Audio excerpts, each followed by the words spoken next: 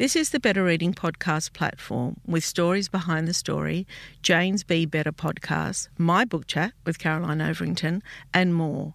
Looking for a particular podcast? Remember, you can always skip to it.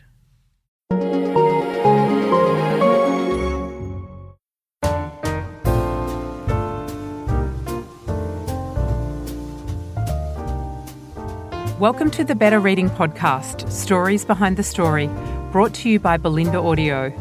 Listen to Belinda audiobooks, anywhere, everywhere. Hi, this is Cheryl Arkle from the Better Reading Podcast, Stories Behind the Story. We talk to authors about how they came to tell us their story. Richard Flanagan, welcome back to Better Reading. Thank you for having me, Cheryl. It's like you're a bit of a regular now, and I'm enjoying that. So Richard, as many of you know, is considered by many to be the finest Australian novelist of his generation. Published in 42 countries, each of his novels has attracted major praise and received numerous awards and honours. He won the Booker Prize for The Narrow Road to the Deep North and the Commonwealth Prize for Gould's Book of Fish. His last novel, The Living Sea of Waking Dreams, was one of my favourites, and it truly was, Richard. Do you know when you're reading a book and it's at the right moment? That book was at the right moment for me in my life. Oh, well, thank you. I'm glad. Yeah, really moving and beautiful, beautiful read. Anyway, this book is quite different. It's non-fiction. It's called Toxic, and it's an expose of the salmon farming industry in his home state of Tasmania, and it's set to become a landmark book of the 21st century. It kind of, you know that I love food, you know that I love cooking, and it really scared the living daylights out of me, actually. Well, I got quite frightened myself when I began writing this. I mean, I only set out to write a small article, and I kept on meeting person after person, and these were brave people because it's difficult to speak out against the salmon industry here. It's run on a culture of silence and fear, and it's quite bullying and intimidating, and so that it takes a lot of courage. But each person would tell me yet another shocking story. I began to research it more deeply, and every stone you kicked over was another tale of horror. And I was horrified at what was slowly coming into focus as I found out each fact, and then I started putting them together and then stepping back and looking at this jigsaw puzzle that was arising before my eyes. It was of a rogue industry that essentially had marketed. That's Richard's bird in the background. What's his name? He gets jealous of me talking to other people. Herb's a great companion, but he's often out. I just let him roam around the garden and describe to our listeners the kind of bird. What is he? A parrot? Well, he's a galah. One of my daughters found him in the bush when he was a fledgling. He'd been knocked out of a nest, and she couldn't find the nest and brought him home and hand-bred him. And he sort of bonded to me, which is a companion of sorts, but he does get very jealous. And there have been times when he's flown onto the keyboard and he deleted a whole chapter of one of my novels. Goodness me. No, if that was one of your children, you'd kill them. But because it's a bird. So he's... Oh, be quiet. I'm loving that. Anyway, now I want to talk about... So just to go back to this idea of just how astonishing what I was discovering was. I mean, I discovered that salmon was effectively one big lie, that had been trading on the beauty and wonder of Tasmania when all the time it had been destroying that very same beauty and wonder. I discovered it wasn't clean, it wasn't green, and it wasn't even very healthy. And many of the claims it makes are highly exaggerated.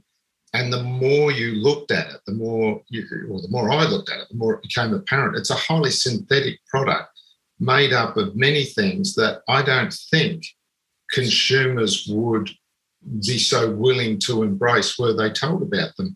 Up to a third of what most Tasmanian salmon are fed is just ground up remains of industrially produced chicken. So it's the mashed up guts, heads, beaks, claws, the pulverised feathers, and just straight chicken fat. 10% of feed is just chicken fat. Okay. So these ads at the moment saying replace your chicken with salmon. You don't have to worry. When you're eating salmon, you're eating chicken. Now, for some people might say that's not a problem. But if you're a pescatarian or if you're thinking you're making an ethical choice, you're not, because some of that money you pay for the salmon is used to help support the cruelties of a factory farming industrial poultry industry. There's so much about this. I mean, one of the really clever ways they've marketed is, I think a lot of people in mainland Australia have this idea that there's some handsome bearded fellow in a beanie sort of reeling in, Well, that's what I wanted. After another off the back of a wooden fishing boat. That's what I want to talk about, because I feel that I'm a consumer of food and I'm aware. I think about what I buy. I think about, I often go to farmers markets. I'm very careful about what eggs I select. And, I always, opt for the organic chicken and all of those things. So I really believe that essentially the flavour of food comes from what it actually originally is. And also, when it came to seafood, I mean, and I'm right by the fish markets here in Sydney, I would only ever buy Australian. And when I looked at salmon, I would only ever buy Tasmanian. I mean, just until recently, I didn't even know about this. And I feel that I'm a consumer that is aware, that is looking for alternate sources. So I feel really duped and I feel lied to. And this has just come as a shock to me. I think it's coming as a shock to a hell of a lot of people. It contains things like, it's artificially dyed with a petrochemical derivative called astaxanthin. They use a huge amount of that to keep the colour of the fish, a ruddy pink. Without that pigment, the fish would be a dirty grey. And when they first started growing salmon in an industrial fashion in Norway in the 70s, they actually tried to market it as ivory salmon. And, of course, that failed because people didn't want to buy sickly grey flesh. So then they looked around for dyes and pigments that might simulate the colour of natural salmon. In fact, that's Herb. That's the galah. Well, actually, if you look at Herb, if you see that pink in him. In the bird, yeah. That's derived from natural foods, But what they use in salmon is derived from a petrochemical. And it's, they advertise it as what they call nature identical.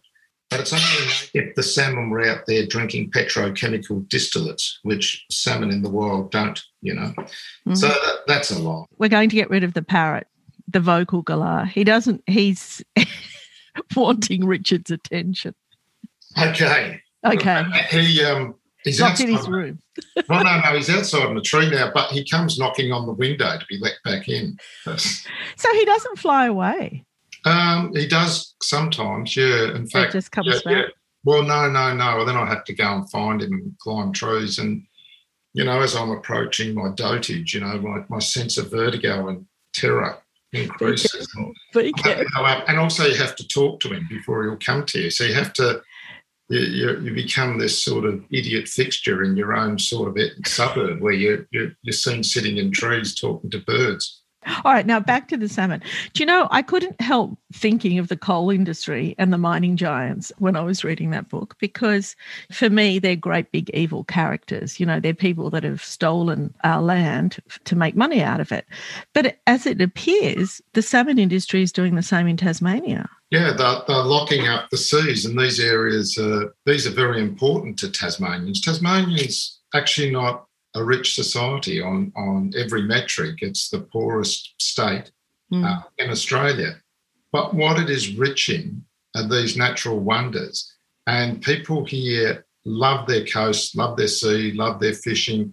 These are very important to them, and they're being systematically locked up and the ecosystem slowly destroyed. So people start seeing beloved bays, beaches starting to slime up at certain times of the year.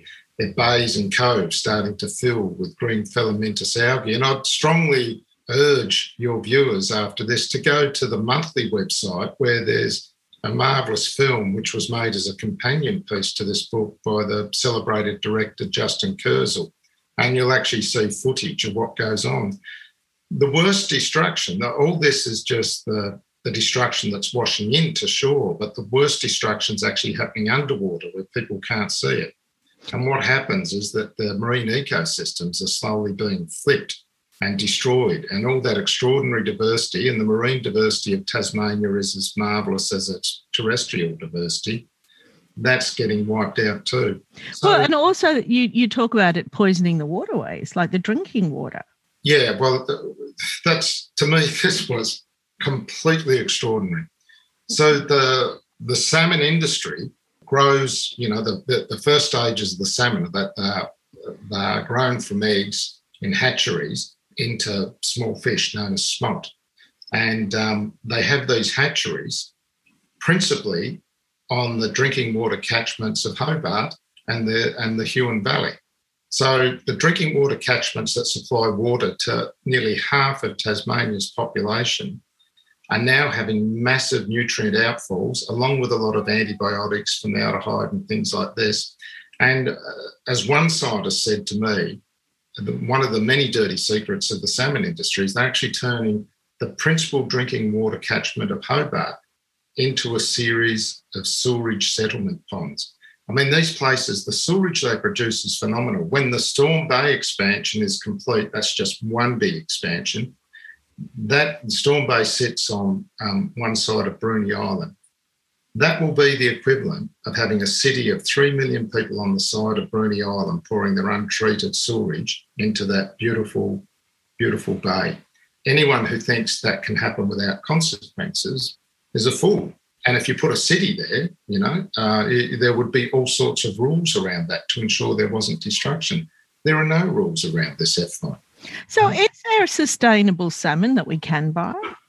There's no sustainable Australian salmon, Australian Atlantic salmon. There's a species called Australian salmon, which is an indigenous species. That's a different thing.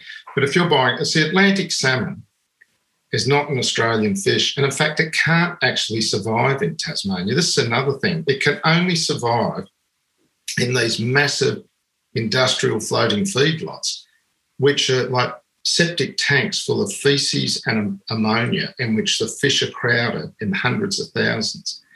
And they can only survive in there by a whole lot of heavy industrial inputs.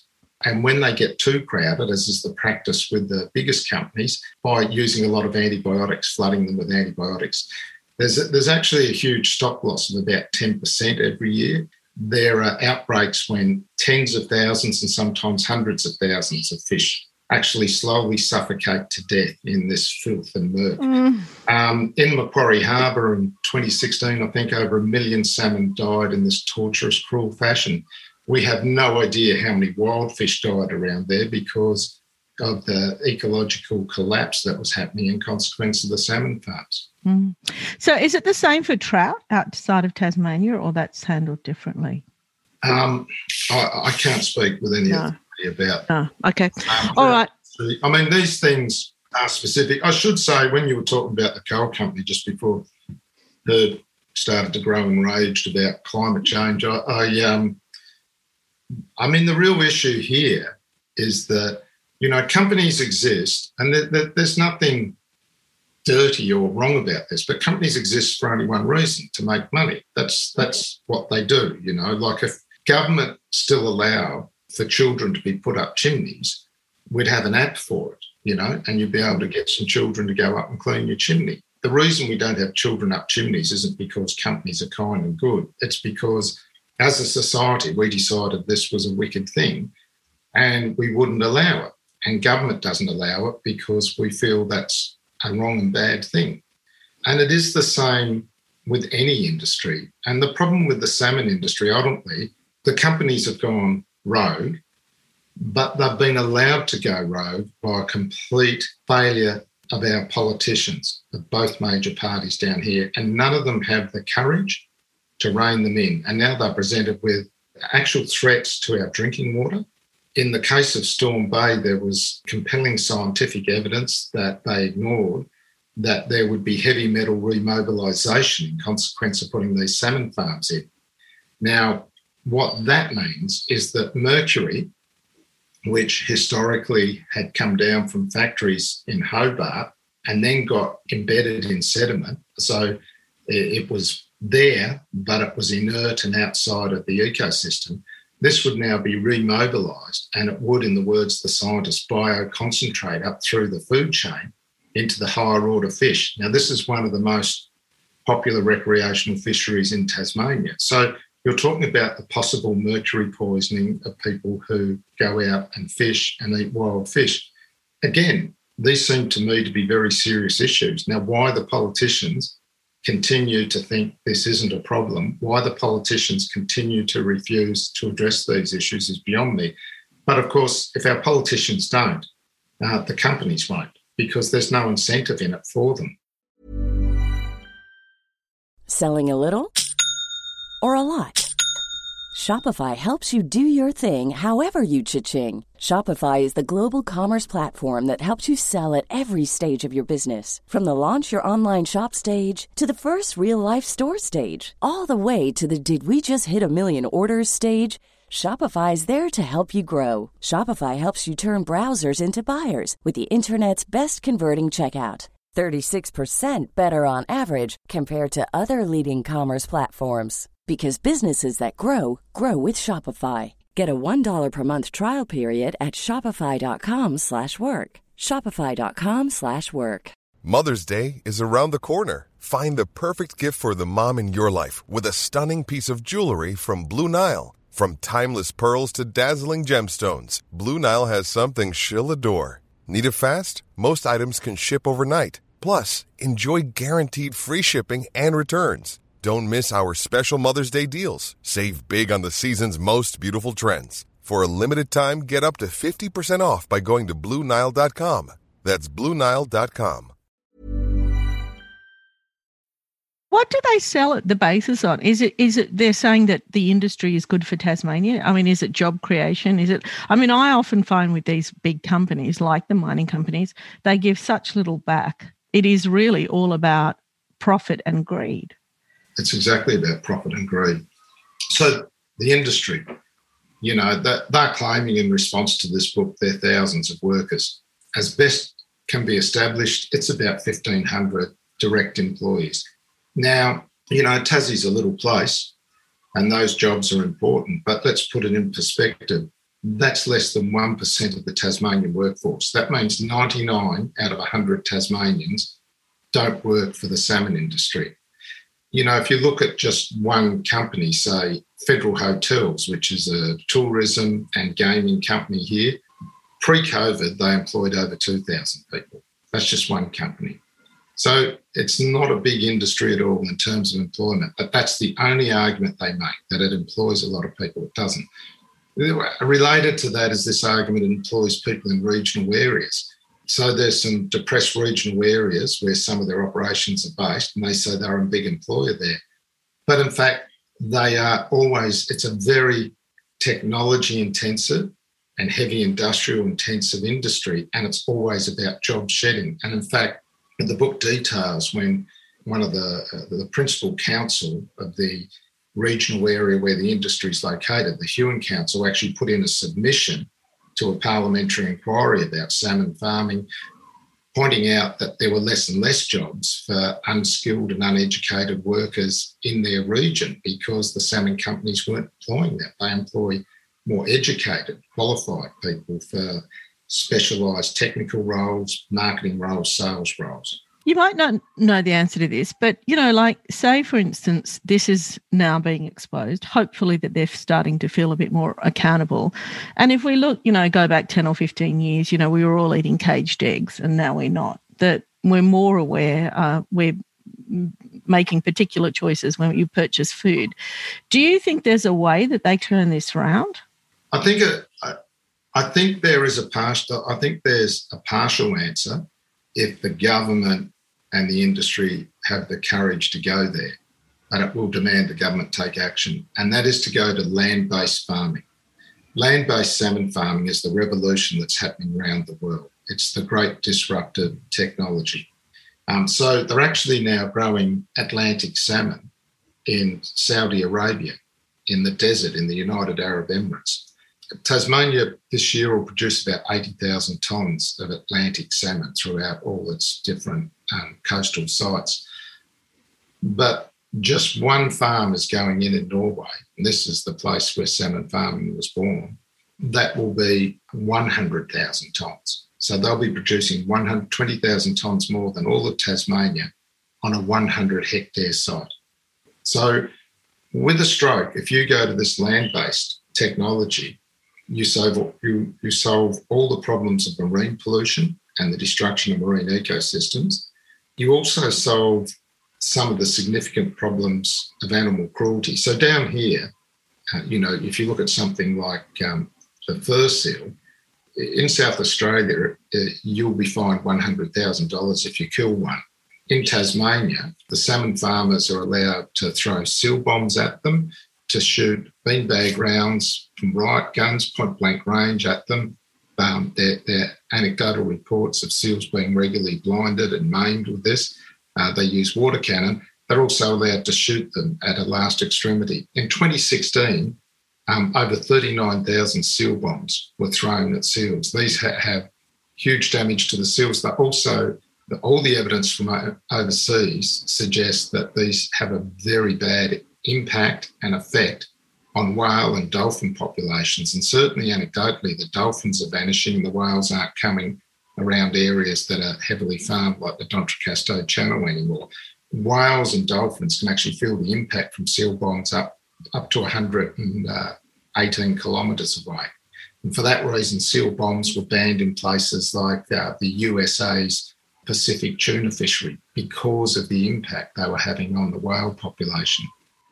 Do you think... So all this animal problem, so you could go to land-based, and that would address a lot of the issues.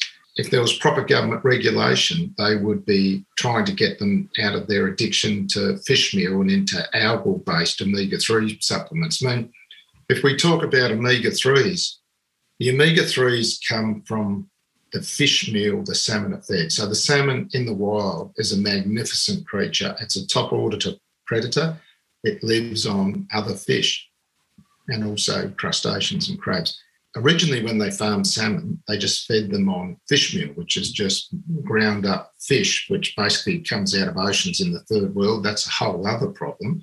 But that mashed up fish meal, to stabilise it, they used a chemical called ethoxyquin. Now, ethoxyquin was invented by Monsanto in the 1950s as a pesticide. Its other principal use is to stop rubber car tyres cracking. But every time you eat salmon, you're eating ethoxyquin. Now, ethoxyquin has been associated with cancer in animals. I was just about to say, and we wonder why we're all dying of cancer. I should say that the salmon feed manufacturers say that they're within the EU limits of 150 milligrams of ethoxyquin per kilogram of feed.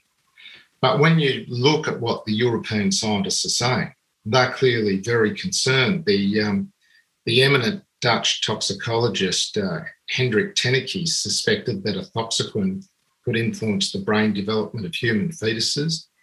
It accumulates in the fatty tissues of humans. It can lead to chromosome breakage, and it's detectable in human breast milk. Victoria Bonnet, a Norwegian scientist with Norway's eminent National Institute of Nutrition and Seafood Research, was actually tasked by them to investigate ethoxyquin, and she made European headlines in 2015 when she said she no longer dared to eat farmed Atlantic salmon because of ethoxyquin. According to Professor Edmund Mesa of the Department of Toxicology and Pharmacology at the University of Kiel, ethoxyquin can, and I quote, be mutagenic and toxic. You need to eat a lot of farmed salmon to reach those levels, but people who eat a lot of salmon can reach them. Also think of children and people with less body weight. For them, the limit is lower, unquote. And so, for that reason, it was banned as a food additive. in the EU in 2017, and it's also now banned as a food additive in Australia, and yet the salmon manufacturers are allowed to feed it. So what's the short-term solution, Richard, is that we just stop eating it until they listen, until they change their farming practices. Do you think? I'm not in the business of telling people what to do.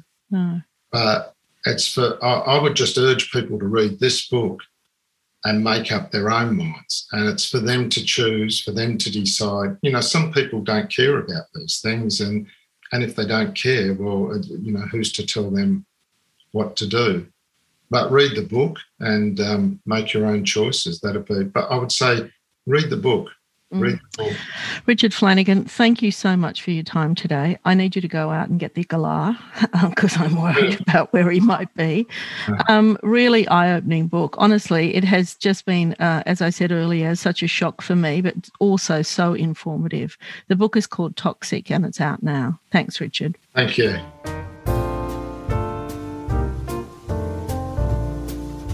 If you'd like more information about Better Eating, follow us on Facebook or visit bettereating.com.au. This podcast is proudly sponsored by Belinda Audio.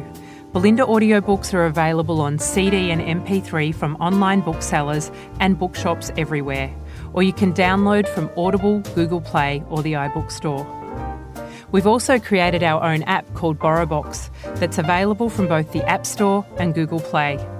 All you need to do to get it working is to download the app, join your local public library, and you'll gain access to the world's best collection of ebooks and e-audiobooks available for you to loan on your phone or your personal device.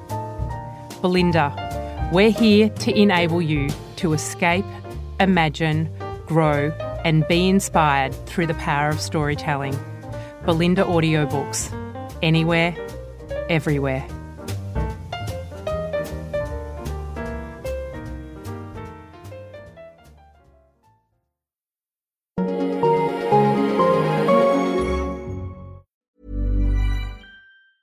Cool fact, a crocodile can't stick out its tongue. Also, you can get health insurance for a month or just under a year in some states. United Healthcare short-term insurance plans, underwritten by Golden Rule Insurance Company, offer flexible, budget-friendly coverage for you. Learn more at uh1.com. Hey, it's Danny Pellegrino from Everything Iconic.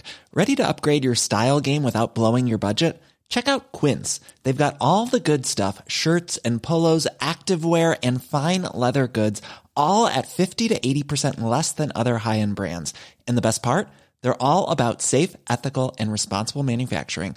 Get that luxury vibe without the luxury price tag. Hit up quince.com/upgrade for free shipping and 365-day returns on your next order. That's quince.com/upgrade. Even when we're on a budget, we still deserve nice things. Quince is a place to scoop up stunning high-end goods for 50 to 80% less than similar brands. They have buttery soft cashmere sweaters starting at $50, luxurious Italian leather bags, and so much more. Plus, Quince only works with factories that use safe, ethical, and responsible manufacturing. Get the high-end goods you'll love without the high price tag with Quince.